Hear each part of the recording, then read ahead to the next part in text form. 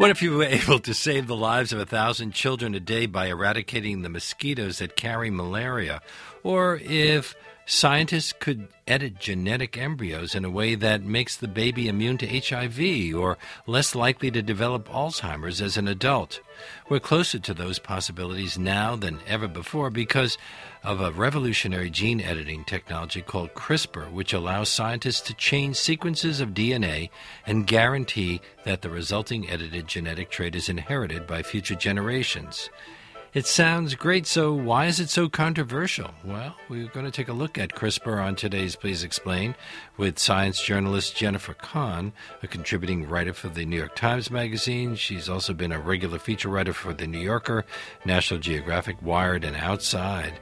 And I'm pleased to welcome her to our show now. Hi. Hi, good to be here. And we also, during these Please Explain segments, invite our audience to join the conversation. Call us at 212-433-9692. If you have any questions about genetic engineering, the ethics of CRISPR, just give us that call, or you can write to us on our show page at wnyc.org or on Facebook or Twitter, where our handle is at Leonard Lopate.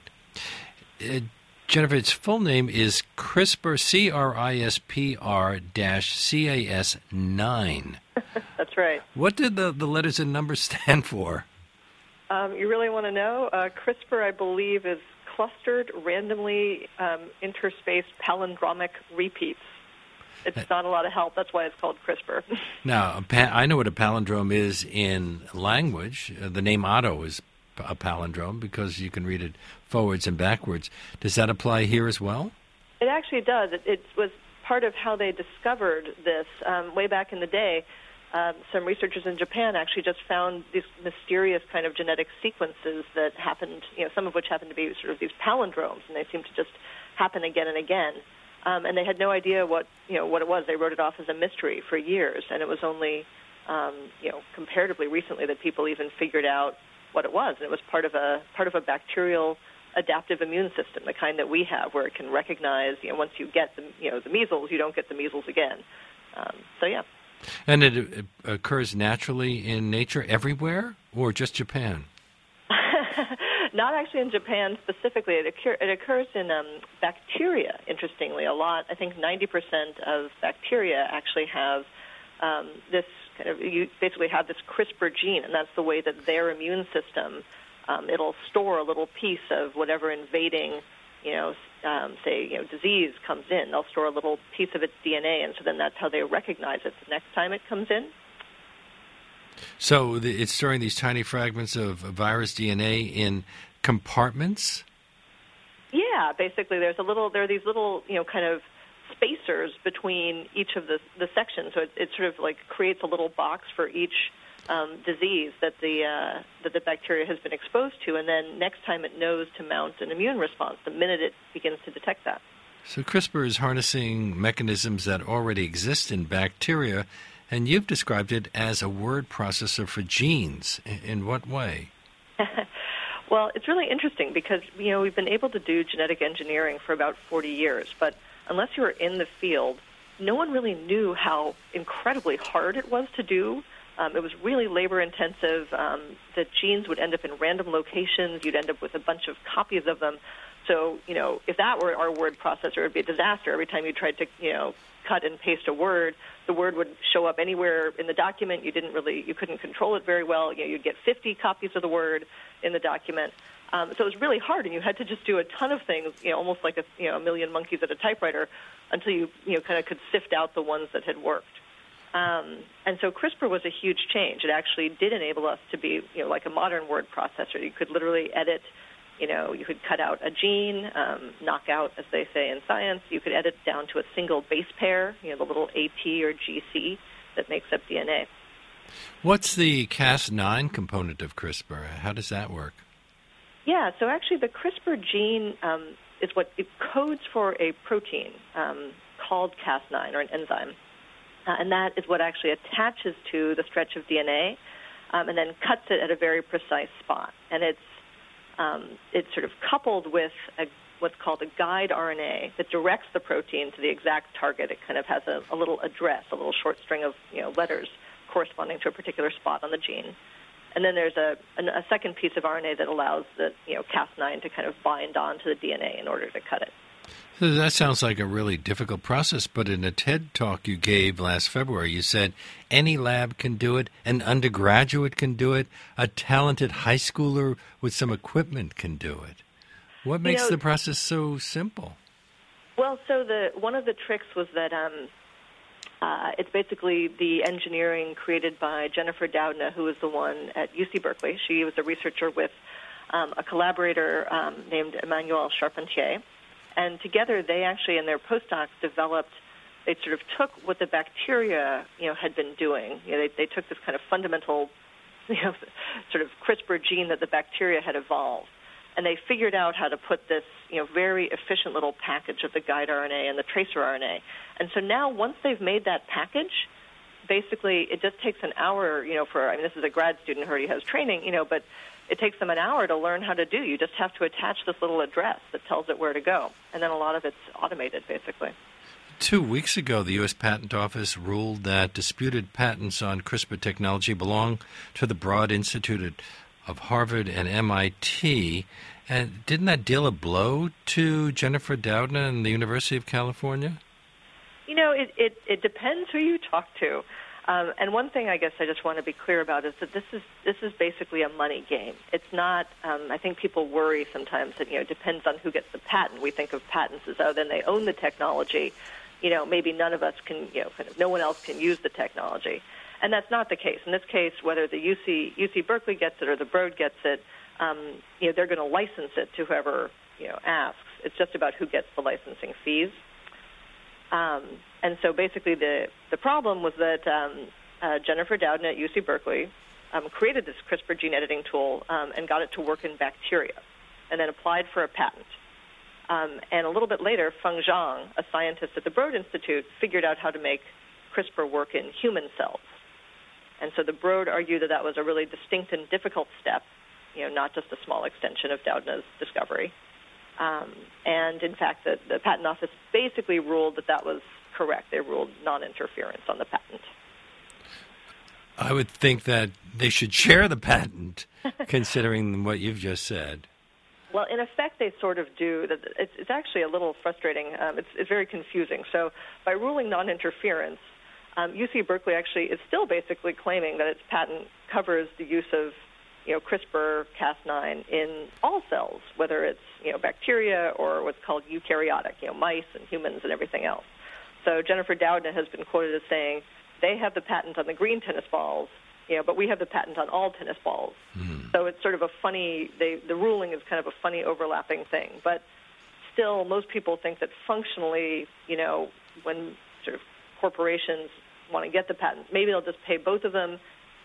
But a lot of people sort of think that the Broad is now the one that's going to benefit the most. I'm speaking with Jennifer Kahn. We're talking about CRISPR and gene drives on today's Please Explain. This is WNYC, WNYC.org. I'm Leonard Lopate. You said that genetic engineering was developed a while back. How long ago, and don't many industries currently rely on it?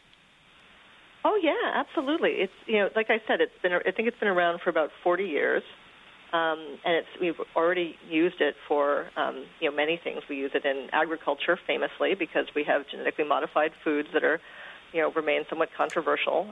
Is that a similar process? Similar in the sense that you're changing a gene, but it's different. It's different in a couple ways. One that sort of the definition, for some reason, it's a little bit of a misnomer, but the definition of a genetically modified organism, the way we normally think about it, in this case, isn't something that's just had its genes changed. It's something that's had a piece of foreign DNA inserted into it. So, they can make a tomato that kind of resists, freezing. So it protects your tomato crop against, freezes by inserting, say, the gene of a flounder or something like that. There's one particular gene that helps the flounder resist cold temperatures in water. If you put it in a tomato, it helps your tomato resist those cold temperatures. And I think that's the part that usually makes people feel ooky. But that doesn't occur with CRISPR. That does not occur with CRISPR. So there's no foreign genes inserted, and it actually is going to be an interesting question because there are a lot of potential agricultural applications. Among other things, you could. I mean, some of them are as simple as you could make sort of cattle with increased muscle mass by disabling a single gene called MSTN that kind of restricts the amount of muscle growth. And so you could create these kind of more lucrative, hugely muscled cows. But you could also sort of do just very helpful things that aren't they're sort of less about that kind of financial benefit. There's a gene that triggers African swine fever. It kind of triggers this overblown immune reaction that's sort of like Ebola for pigs. And if you could actually disable that, it would be incredible for farmers in sub-Saharan Africa. And you've said that researchers are using CRISPR to develop new biofuels, laundry detergents, water treatment methods. Isn't Dannon yogurt using CRISPR to create strains of bacteria that produce a more flavorful yogurt, although I would think that you just use a better quality milk product? And then researchers are studying complicated psychiatric disorders like schizophrenia through the use of CRISPR. It's all over the place. It is all over the place. For my money, I mean, actually people have been trying to interestingly optimize, bacteria genes for yogurt because, of course, that's what you inoculate milk with is this, bacteria that makes, sort of the yogurt become cultured. So people have been optimizing that, forever now. But I will say that the schizophrenia thing, the mental health applications, at least to me, are some of the most interesting because we've really, with a lot of mental health problems like schizophrenia or bipolar disorder or even something like anorexia, they tend to be controlled by not just a single gene, the way that some things like sickle cell anemia are, but by a whole suite. It could be a dozen genes or 3 dozen genes. And in the past, it was basically impossible. It was so labor-intensive and difficult to change even a single gene. And we, in general, couldn't change, 2 at the same time or 3. And so now we really have a way that it might allow us to really kind of quickly test combinations of genes to begin to understand what's causing these really devastating symptoms.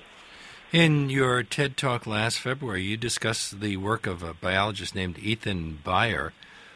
Is it Beyer? I think so, yeah. How was he? Here, yeah. How was he able to engineer mosquitoes with an anti-malarial gene? Yeah, there's a couple approaches to the anti-malarial mosquitoes. So one is that ideally you could make, this is the thing, the preferred route is to make just make a mosquito that can't be infected by malaria, right? So it's possible you could change whatever the malaria virus is doing. You can figure out, how it's working, and then you can change a gene to make it so that the mosquito can't be infected by malaria, right? So that would be just great. The other option, that's actually a little trickier. The easier option, but that people are a little more leery of, is that you could just get rid of the malaria. There's only there's a bunch of species of mosquito, and only Anopheles and, sort of a limited number, Aedes aegypti and Anopheles, sort of carry these diseases. So you could also just do a change that means that when they breed, they will pass on sterility, right? They will basically, they'll make, as the mosquitoes breed, their offspring will all be sterile. So then, that species would just die out.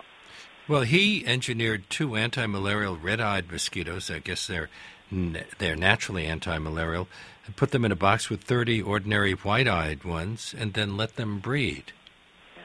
And the results of the experiment violate the rules of Mendelian genetics, I'm told. Yeah, well, now you're getting into something different that's really one of my favorite things to talk about, and that's what's called a gene drive. And so a gene drive basically guarantees that a particular trait will get inherited. And you're right, that normally biology obeys these Mendelian genetics, so it means that the chance that a particular trait will get inherited, it's usually 1 in 2, sometimes it's 1 in 4. But with a gene drive, it basically guarantees that trait will be inherited 100% of the time. And so because of that, as a species breeds, within a handful of generations, the trait will be in every individual. What kinds of problems did scientists initially encounter with these gene drives? Well, this was one of the things. Until CRISPR came along, they'd been trying to work on gene drives forever, but it wasn't going very well. And so CRISPR was one of these, it actually was a guy at Harvard, a biologist named Kevin Esvelt, who figured it out. And so he thought, wait a minute, CRISPR can be used to cut and paste a gene, any gene. So what if CRISPR sort of copied and pasted itself, right? So it's sort of like you have the sort of the cut and paste mechanism, copying the cut and paste mechanism somehow. A perpetual motion machine. That's exactly right. So you end up with this kind of perpetual motion machine for gene editing, and that's what enables this to, insist on passing on a trait. Is this copy and paste ability unique to CRISPR? I actually can't even answer that. I don't know if it's unique to it. It's certainly the mechanism that we've stumbled on and have been able to adapt. In what ways does this help guarantee that the desired trait will be passed on, making heterozygous trait homozygous? Yeah, it basically forces, it gets a little technical, but it basically sort of forces that trait be selected for.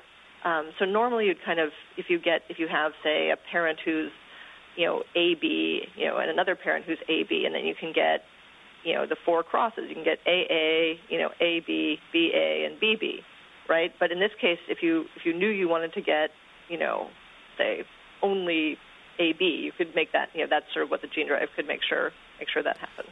Could you engineer a wingless mosquito with CRISPR and then assume that it'll dominate the mosquito population? That is an excellent question.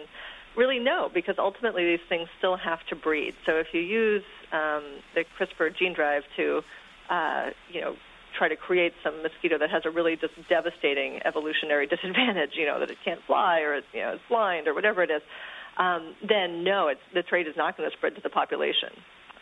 So you're right, there's a limitation there. We're going to take a little break, and when we come back, we'll look into some of the potentially negative consequences when we're dealing with this sort of thing.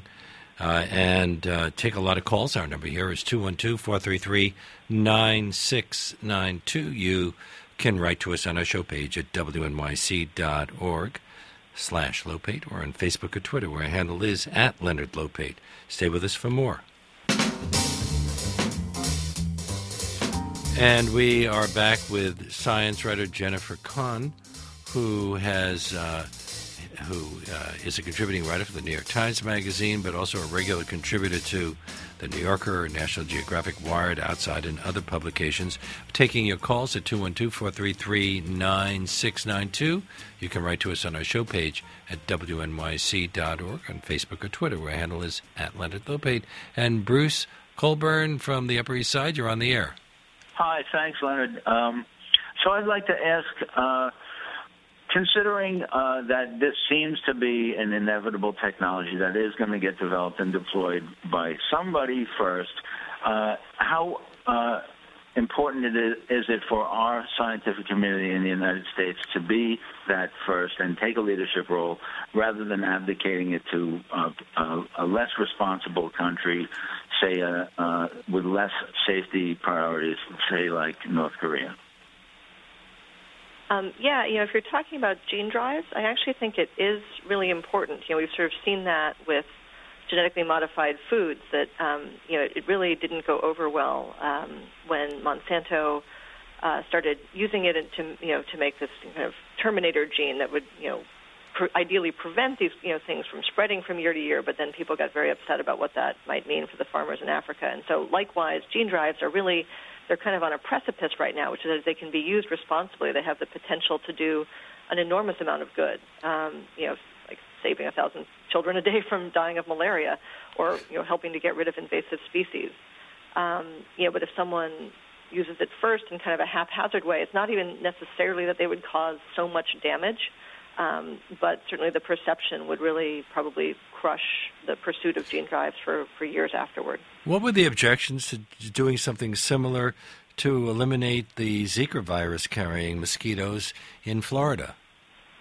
I think partly it just, we hadn't developed it yet. We're still, for every new disease like Zika, you'd have to come up with a new fix, a new genetic fix for it. So it would actually have taken a ton of research to do that. And I think it wasn't, it sort of given the time frame and stuff, it wasn't a pressing enough threat. I don't know. I assume people are working on that now as a potential option for the future. Amy from Manhattan, you're on the air. Hi. I was wondering, one of the guests said that the snipping points were very precise, but then that when it's pasted in, it's random. And I'm wondering why, if the snipping can be so precise, why can't the point where it's inserted be as precise? Because I've done some editing on genetic text, and I know that it can make a difference where that sequence goes in. Where the splice occurs. Yeah. Yeah, and so I think it must have been kind of a misunderstanding. In the past, we actually did have a lot of trouble of targeting where the new gene would land, but that's part of the benefit of CRISPR is that you can target it more precisely. That said, even with CRISPR, in general, it's easier to remove a gene than to paste a new one in. There are a lot of technical reasons for that, but there are already people working very hard to get around that. What are the potential negative consequences when we're dealing with something like eliminating malarial mosquitoes?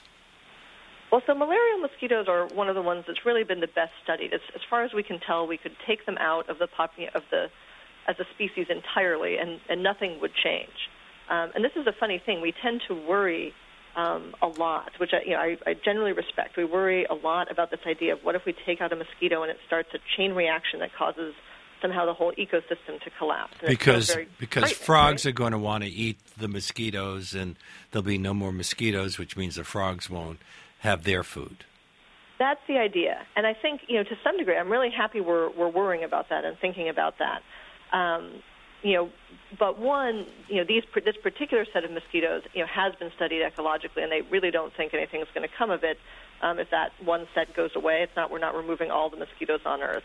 But the other funny thing is that we've actually been eliminating species for, hundreds of years without even thinking about it. And no one studied what would happen to the ecosystem, if we lost the white rhinoceros or the ivory-billed woodpecker. They ended up dying out because of the stuff we were doing kind of incidentally, or hunting them or something like that. And now giraffes are an endangered species. Exactly. And, but what's funny, so we're losing all these species, but somehow we don't think of that as, oh my gosh, what's going to happen to the ecosystem? But, when we think of, actually maybe we'll take out a mosquito that, by carrying malaria kills 1,000 children a day, suddenly that's something we really have to debate. It's a very interesting kind of mental, mindset. Are gene drives more effective in species that reproduce quickly like mosquitoes?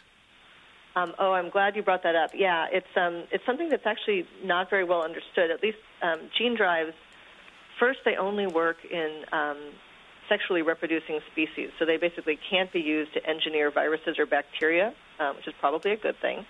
And also the trait, because it spreads only with each successive generation, we can really, the only way to really effectively change a population is if it has a very fast sort of reproductive cycle, like insects or like maybe, some small vertebrates like mice or fish or something. But, in elephants or people, you'd be waiting, you'd try to make a change, and you'd have to wait, 30 years until someone had a kid, and then slowly that person, would also have a kid. I mean, it wouldn't spread effectively. Could gene drives cross over into other species?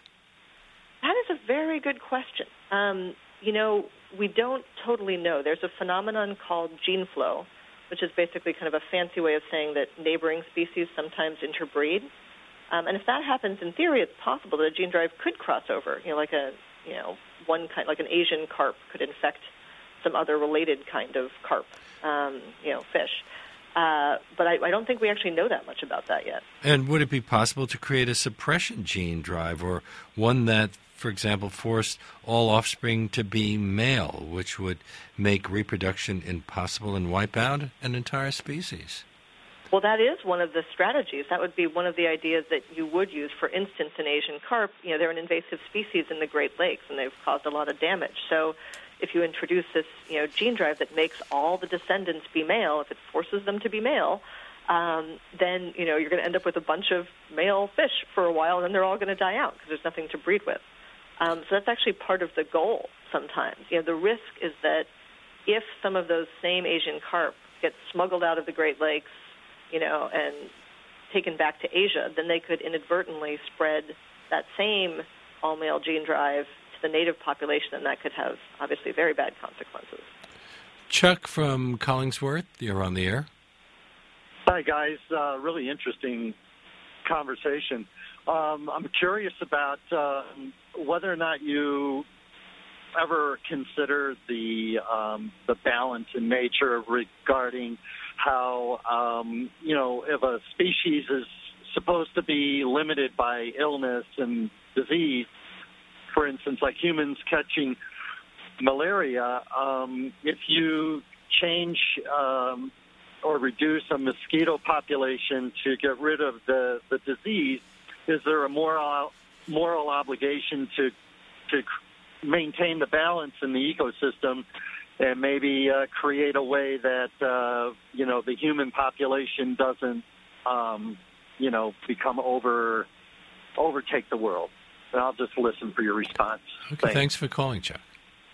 That's effectively above my pay grade, but I will say, ethically, as humans, for years we've been trying to survive. We've been trying to get rid of diseases. We get rid of. We try to have our children survive scarlet fever or the plague, whatever it was. We actually want to survive, and in the past we haven't said, when we've cured a disease, when we've developed a vaccine or something like that, we haven't said, oh, well, we should make sure to find another way to kill ourselves off. So I think we basically just are trying to do that. But you're right that there's going to be real questions, of course. If the population, for instance, in Africa, where malaria is endemic, suddenly skyrockets because a lot of children aren't dying from it anymore, there may be a moral obligation to sort of begin thinking about how to improve agriculture there so people can be fed, so you don't have people suddenly dying of starvation. In an article published in the New York Times Magazine in November 2015, you wrote, "There's a vast difference between using CRISPR to study embryonic development in the lab and using it to create a genetically modified infant who lives and grows to adulthood. But what about removing the BRCA breast cancer mutation from a child's genetic code, which would significantly reduce the risk of breast cancer? We're finding a cure for autism by using this technology." Yeah, well, there's a couple interesting different areas. So, one is stuff like gene therapy. I said BRCA. I should have said BRCA, right? Or BRCA, however you want to pronounce it, sort of the BRCA gene. The trick is for stuff like that. That's for you sort of using the embryo to kind of make a baby. There's sort of this germline editing, it's called. And honestly, the one thing we do have already is embryo screening.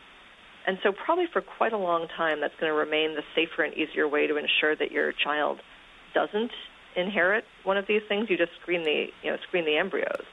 And that's because, in general, every individual gene usually has multiple functions. So when you change a gene, you might have a variety of, kind of unexpected effects. So for now, probably embryo screening is the safer way. But down the road, who knows? It may be a way to confer disease resistance either by removing BRCA or making a child immune to HIV, or as you said, less vulnerable to Alzheimer's. Well, the screening has led some people to have abortions as a result of the discovery that the embryo has Down syndrome or some other major problem, a heart condition or whatever. And there are many people who are opposed to abortion. Have the anti-abortion people, said anything about this new technology and what impact it might have, whether they see it as acceptable? That's a very good question. I actually don't know what the feeling is, or if there's even a united front on that. That would be a good question to find out. Okay, well, there's still a lot of I suspect that they're not even aware of it right now. David from Hopewell, New Jersey, you're on the air. Yes, I was just wondering, as far as it gets to with legalities, especially in the U.S., wouldn't someone just go ahead and do it in a different country? No, I'm sorry, if you were messing with human genes. Mm-hmm. Yeah, that's a good question. There's certainly a lot of international, sort of pressure, and most countries actually do want to be well regarded. So China at one point caught a bit of flack for using CRISPR on human embryos, not to carry a baby to term or anything like that, but just using them on human embryos, and it was considered kind of premature. But I think in general, Chinese researchers do actually want to be considered, sort of legitimate players at the scientific table. And so most countries sort of have a self-regulation around that. But you're right. If there's really a renegade country, who knows what would be tried. But I will say that things like really editing an embryo that's viable and could come to term is very hard. Actually, we still can't do that very well, even using CRISPR. How many of the scientists you've spoken with express concerns about CRISPR gene drives? About gene drives specifically, everyone wants to take it, sort of slowly, be sensible about this. Among other things, scientists have been working on safeguards, like a reversal drive, so that if you decided, oh, no, we don't like what the gene drive is doing, you can send out a reversal drive and undo the effect. So there's all kinds of stuff that people are working on. A listener asked us about the using epigenetics to undo any edits. I actually don't know what that would mean, honestly. Too bad. He wrote it in. He's not on the line. Yeah, I'm sorry about that. If there were more detail, I might be able to understand what he's trying to ask there. Arthur continue what you were saying. Sorry. Oh, no, you can go ahead. We can take the next call. Arthur from Asbury Park, New Jersey. You're on the air. Hello. Very interesting discussion. I wondered if your guest had any comments on Stephen Hawking's concerns about changing gene endowment and that editing out the creative genes that lead to great scientific advantage. Advancement. Well, I guess one point is that we certainly don't. It's not like we have yet identified a gene, for creativity or anything. But I think there's always been this concern. If we get rid of schizophrenia, or a gene that's related to schizophrenia, what if that gene also leads to a kind of quicksilver mentality that leads to a lot of really radical innovation or something like that? And if it ever comes to that point, that certainly would be a concern. I think there's also groups that maybe oppose the idea. Sort of the deaf community might think already oppose cochlear implants. And if you think, gosh, you could screen to not have your child be deaf, would you choose that? Would deafness just vanish? And so there's actually kind of questions of identity. There are people who might argue that we're actually impoverishing humanity by taking away all these differences. And again, that's above my pay grade. Yeah, but that would cut down on diversity in the population. Jennifer Kahn's been our guest on today's Please Explain. She's a contributing writer for the New York Times Magazine, also writes regularly for the New Yorker, National Geographic, Wired, Outside, and other publications. Thank you so much for talking with us on today's Please Explain. Thanks very much, Leonard.